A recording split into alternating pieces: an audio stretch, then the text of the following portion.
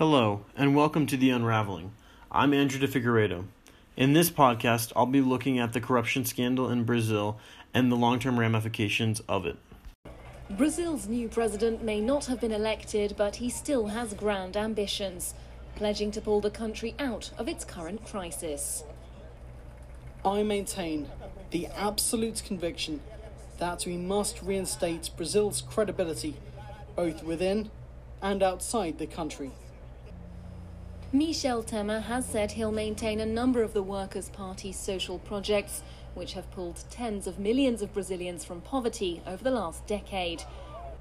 Yet for supporters of suspended President Dilma Rousseff, her successors are not fit to govern. Indeed, the lack of diversity in Michel Temer's cabinet has prompted criticism in a country where more than half of the population defines itself as black or mixed race. This group of ministers harks back to the old guard, that is, Brazil's upper-class elite. Michel Temer, who assumed office after the removal of Dilma, was always a highly unpopular president with little support. Seen as another corrupt politician, his approval ratings were abysmal. Throughout his presidency, he lacked legitimacy and was openly called upon by the mainstream to resign. He chose not to run for another term in 2018, likely because he realized there was no chance he would win. Here's Fabiano Angelico, a senior analyst with Transparency International, talking about Temer potentially being ousted from power for corruption.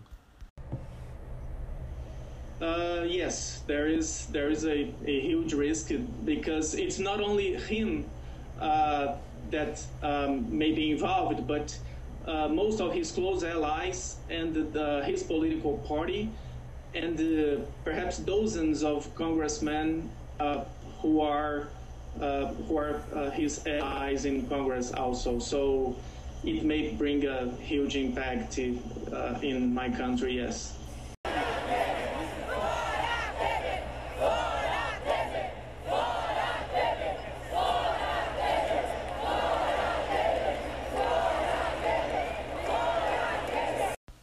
With the incumbent not running and the previous ruling party, the Workers' Party, in shambles, the presidential race was up for the taking.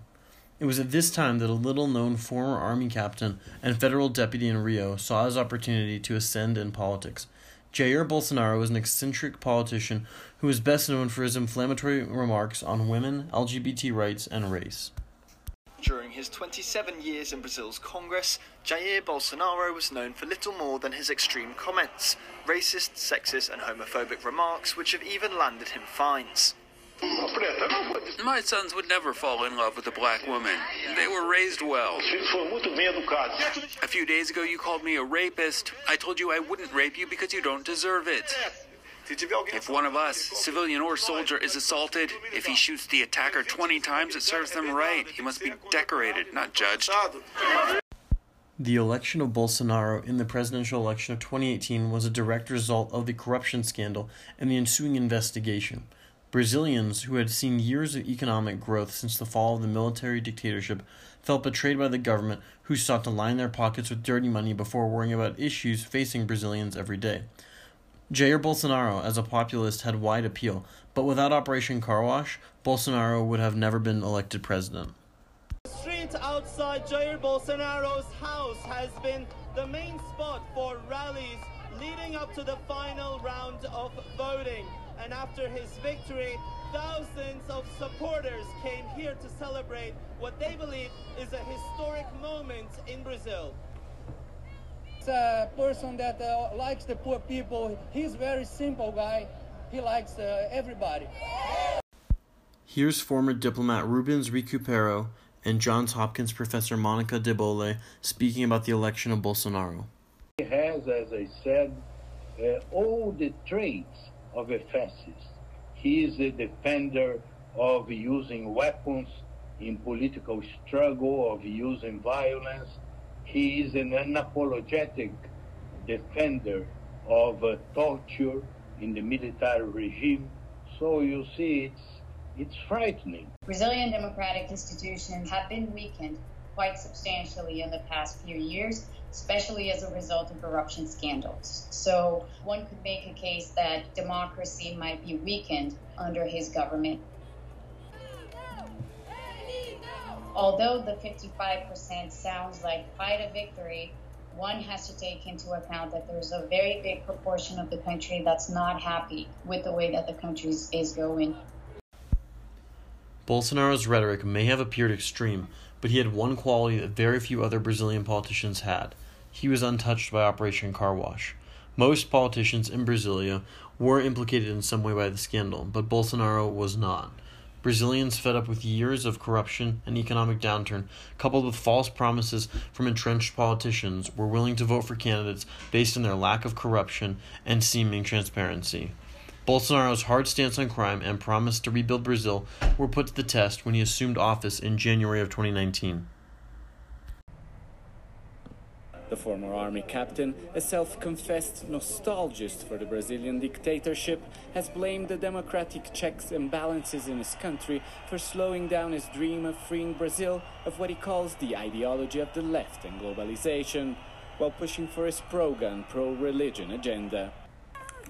He's been at loggerheads with international organizations as he played down the devastation of the Amazon rainforest, with a 76% increase in fires compared to the previous year. Domestically, it has also been a turbulent time. Promises of legalizing the carrying of arms and offering immunity to police carrying out lethal operations were rejected by Congress or halted by the Supreme Court. Corruption scandals involving his sons damaged his image as a crusader against corruption, and the country's powerful farming lobby forced him to push down his anti-China, anti-communist rhetoric. Yet he managed to pass historic pension reform after decades of failed attempts to tackle Brazil's sky-high public debt. Lula, who was implicated in Operation Carwash, was sentenced to 9.5 years in prison. The sentence was later increased to 12 years. He was found guilty of accepting a bribe in the form of renovations on his beach property. His arrest brought huge protests, as many saw his imprisonment as being politically motivated to prevent him from running for another term as president. Luiz Inácio Lula da Silva was the wildly popular president of Brazil from 2003 to 2010. But this morning, Lula, as he's known, was brought to a police station in Sao Paulo for questioning by officials while a large crowd of his supporters formed outside. Lula was questioned as part of a major political corruption scandal involving the country's gigantic state oil company, Petrobras. This wasn't the end of Lula's concerns, however. There was a phone call in which he was implicated. Lula, deixa eu te falar uma coisa. Seguinte, eu tô mandando o BC junto com o papel para a gente ter ele e só usa em caso de necessidade, que é o termo de posse. Tá? Tá bom, tá bom. Só isso, você espera aí que ele tá indo aí. Tá bom, tô aqui, fica aguardando. Tá? Tá bom. Tchau. Tchau, querida. In this now infamous phone call between Lula and Dilma that was leaked during the scandal, Dilma agrees to give Lula the position of chief of staff in her administration to shield him from prosecution. The call is 12 minutes in total, but those 20 seconds implicate both politicians. With Lula in prison, he became ineligible to run for president. Lula, who had been leading in early polls, threw his support behind Haddad, the nominee from the Workers' Party. However, Haddad lacked the political clout and name recognition to garner enough support to win a majority. The most obvious and apparent direct implications of Operation Carwash are the indictments and convictions won by prosecution. Hundreds of executives, officials, and others have been charged and are right now sitting in prison cells. Marcelo Odebrecht was sentenced to 19 years in prison, while Eike Batista was sentenced to 30. Dilma was removed from office, Temer has been charged with corruption-related crimes, and Lula was sentenced to 12 years in prison. Petrobras ended up paying hundreds of billions in fines. The same people who had promised to improve the wealth and prosperity of Brazil had decimated it. A nationwide recession followed, and much of the positive work previously done became undone even as presidents and billionaires alike found themselves in jail. In June of 2019, years after the initial stories first broke, it was revealed that Sergio Moro, the federal judge responsible for prosecuting Operation Carwash, had intentionally acted to subvert the results of the election and stop Lula's Workers' Party from gaining the presidency. Because of this, some rights groups have called for Lula's release as he was imprisoned for political purposes. On February 1st of 2021, the investigation into the corruption scandal by federal prosecutors officially ended. However, the long-term effects of the scandal continue to plague Brazil. Unemployment following the scandal rose to above 13% and has yet to make meaningful decline. As the dust settles around the scandal, it is working and middle-class people that have suffered the most. The case against Odebrecht remains active in other countries where it has similarly been implicated in at least a dozen other Latin American countries, leading to additional indictments and high-profile arrests. There will be another presidential election in Brazil in 2022. We have yet to see whether the election of Bolsonaro in 2018, which is clearly due in part to the corruption scandal, will be a single instance of backlash by the electorate, or if it represents a more systematic shift to the right. The future of Brazil remains uncertain following the scandal. Where it goes from here is up for discussion because it's really impossible to know.